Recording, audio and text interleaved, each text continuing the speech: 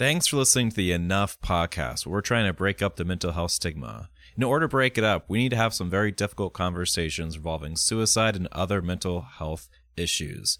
This can be a triggering topic to some, so if you're currently considering suicide or having a mental health struggle, please reach out to 988.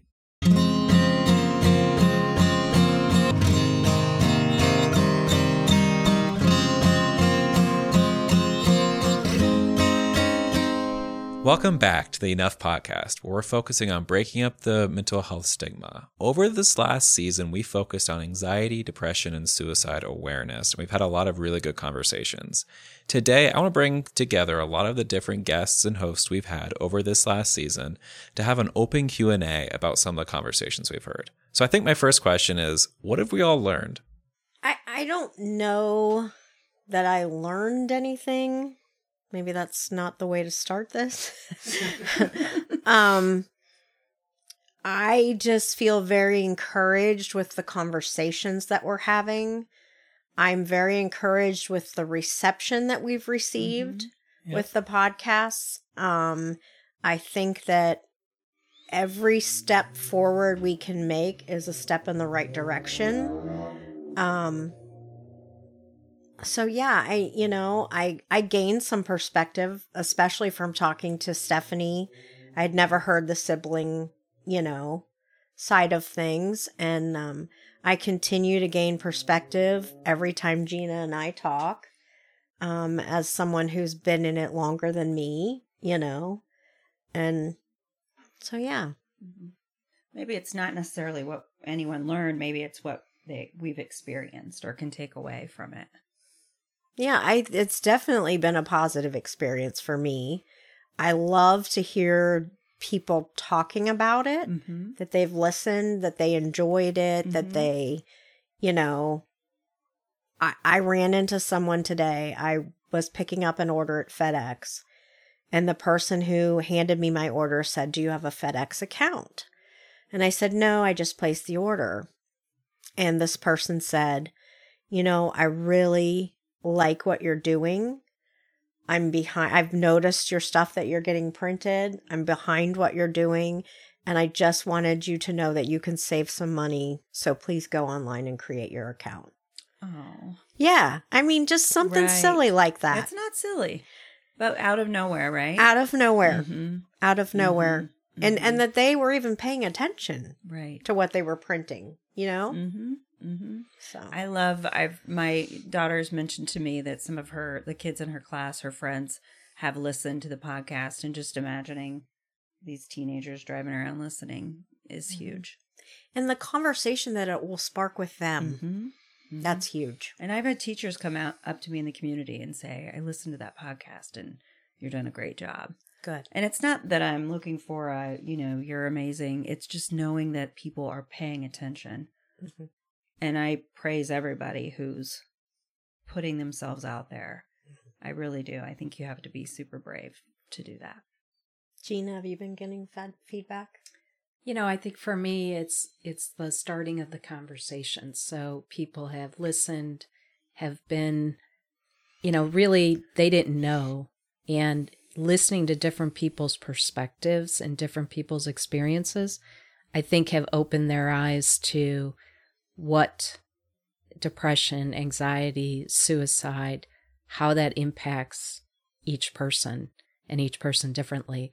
I think over the course of kind of this season of doing these podcasts, I think we've raised awareness, we've encouraged conversation, and I think just the collaborative nature of what we're doing is being noticed. And I think that's really what I've taken away from this season, is that we all have experienced different things in the course of our life, and we all are doing something different, but we're all kind of rowing the boat same way. We're all kind of going in a direction of, what do we want to do to help? And that's the core message we're trying to do, is raise awareness to the 988 number. We're trying to encourage people to have their network of support. We're trying to talk and say, let's break this stigma, because talking is okay. Well, and I think you're 100% right. I don't know that there are any other groups doing this. Everyone seems to be, as you said, rowing in their own direction. And I think it's very special that we've been able to come together for a common cause and to be able to work together and no egos involved. And we're just, if one of us gets an opportunity, we're inviting the others. We're just all in it together because at the end of the day, we just want other people to not have to go through what we've gone through. And it doesn't matter which 988 sticker, color, you use, right? Right. I totally agree. And to get the feedback from people that have approached me that says, I heard your daughter speak. I couldn't believe that she came out and spoke as a high school teenager to be able to talk that way. I said, you know what? I'm amazed every day, every time I hear it, because it's not just once that I've heard it a couple of times. But like Tori said, being able to collaborate like we have and, meet, do these mental health games, and people have talked about, they've heard our podcast, I've had at least one person at every single game come up to me and speak to me or say, you guys are doing a great job. Here's what's going on, what I've experienced. I mean, it's touched me a lot, and it gives me more fuel to be able to continue to do this.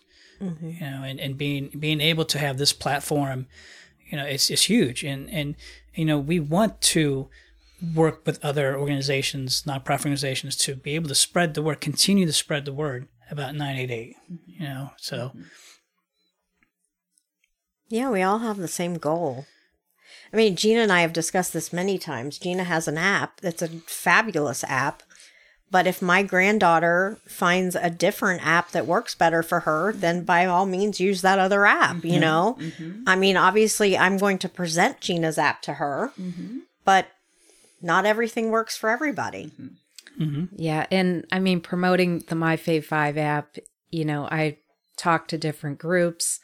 If I can just get one person coming out of that talk to download it or to share it, that's a great step forward. I'm trying to just continue to share my journey, promote the app, talk about the importance of having a network of support, and people can do what they want to do. But it's that continuous, what we've done with the mental health games is we've seen some of the same kids with Loveland multiple times. They love the giveaways. They're going to take whatever you have. But if just one of them, at home or that next week looks at what we gave them and thinks about it, thinks about the 988, thinks about Ben's story, thinks about, what MyFave5 is about, that's progress. Absolutely. That is progress. We don't need thousands of people to sign up in one day, but we need someone to think about it. Right. And I think that's what we're doing, is we're sparking that conversation. And there's so much more opportunity out there. But what we're doing here in Loveland, I think, is really different. And I'm really thankful to be a part of this season of podcasts and, working with 988, working with Tori, getting to know Tanya. It's just been really a wonderful experience kind of being a part of this.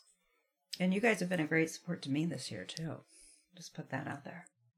One of the things that I noticed in a lot of the episodes and the overlap that we saw, I'm interested to hear you guys' opinion on this as well, was those that seemed to be surviving or at least making it past that event all did something with their grief. They started a project, or they got involved with their community, or they shared their story. And I think that's helped the healing process. Did you guys notice that parallel as well? I think going through a tragedy such as losing a child's suicide, to be able to turn it into something it evolved over time. It wasn't like I got up and said, I need to do something. And 7 years later, it still is evolving. And I do believe that being able to take the pain and doing something with it is healing, and it gives purpose. And so I think a lot of the people that have taken their stories, shared it, is to help others see what's possible and to give hope. And I think that's what we're all doing, is we're raising the awareness of mental health and trying to break the stigma and encourage the conversation, because we want people to heal through their journey, whatever their journey is. And we've heard so many through this season, but doing something is really healing. And I think that is the commonality between all the people that have spoke, is we're all doing something to heal and to give hope. So our stories and our messages that people hear, there's many people out there that can't get out of bed the next day after losing their child. And it's not easy to get up every day. But as I tell them, I'm here to give you hope. That's what I said to Tori when we met. I said, it's hard every day, but I'm here to give you hope and to show you there is a way to get up each day. So I believe that's what we're all doing, is giving us a way to heal and a way to demonstrate what's possible. 100%. And Gina does give me hope. It gives me hope to know that, you know, that you can keep going, that your life doesn't end, that, you know, someone on my board found this study that the university, I believe it was the University of Utah did, where they took people who were depressed, they kind of split them in half, and half of them were put on medication, and half of them were instructed to do acts of kindness, random acts of kindness for people. And do you know that both sets had the same outcome? Wow. They got just as much benefit from doing the kindness for helping others as the medication gave. And I think that speaks to what Gina's saying. It gives me hope. It gives me purpose. It gives me the grit to move on, to know or to try to help someone else. Yeah, the acts of kindness is clearly a way to heal. I give books to grieving parents, and I may never hear back from them, but it's okay. It helped me to share and to give them, say, these books helped me in my journey. I hope they can help you. I'm here for you. And if I hear back, that's great. If I don't, that's okay too, because it helped me to help them. And that's all we can do, is really get up each day and make it a good day. And if we can do something good, it makes us feel good, then it's even better. And I got those books from Gina. Gina left me those books, and I got them, and it took me a while to reach out, but I did when I was ready, you know. You know, from my point of view, you know, I would never be able to understand what you two have gone through until it happens to me, right? And the moment at King's High School, when all three of us were in that gym, they asked me to speak. You know, when we first got there, people were talking as I was introducing people. But as soon as I said, this is Tori who lost her son Ben, and this is Gina who lost her son Jacob, it just got quiet within an instant. And that at that moment, it freaked me out, because I'm like, this is the opportunity of hope that allows you to get their attention and realize you don't want them to go through what you've gone through, but at the same time, you're trying to raise awareness for them. Hey, you know, for those who are suffering silently, we're here to give you the opportunity to get the help you need. And it was powerful. I don't know about you two, but it hit me hard. Yeah. I know I kind of lost a little bit because I just went rambling because I was supposed to read off a piece of paper.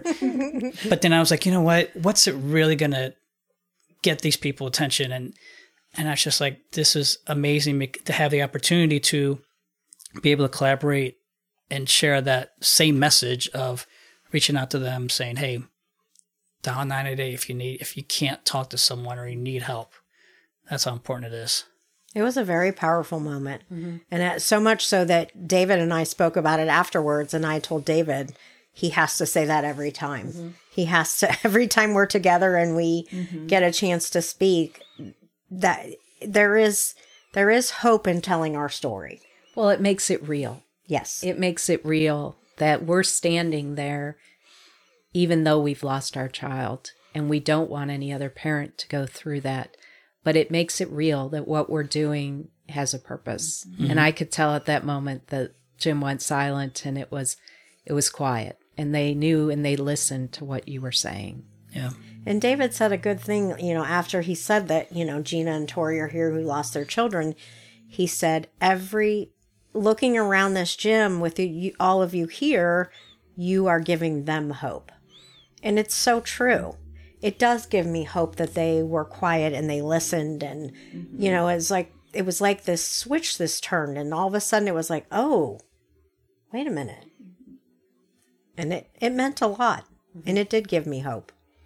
I come from a different perspective Maggie and I opened this practice, Hope Restored Counseling, back in 2008. So to see where the mental health world has changed from, people knew about it, people would talk about it, but to be in a Loveland High School stadium and see all of those kids in the t-shirts and just 988, I mean, it warms my heart, which sounds so cheesy, I'm sorry, but it really does, to see where we are today. Well, I think you brought it up at the football game that we had. There were some statistics that were read. Mm-hmm. And those statistics firsthand, and it was still really powerful to you to hear them out loud. It was, I'll never forget it. Yeah. Just to be in a football stadium at a high school and they're saying this information. I would have never thought that would have happened.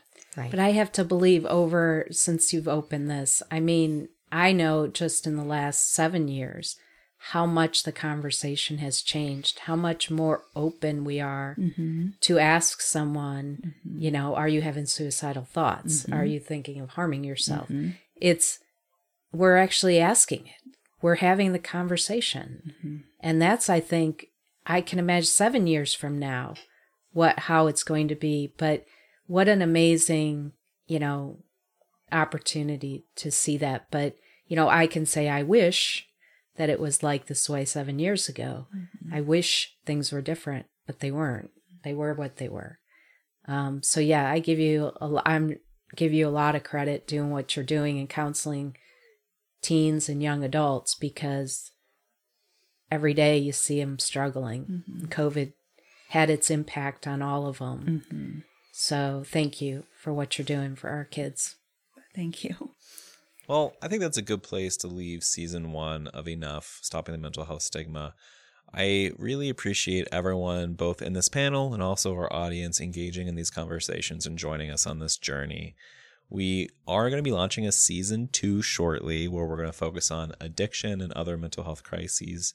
But in the meantime, if you have any questions, our contact information is in the description of this podcast.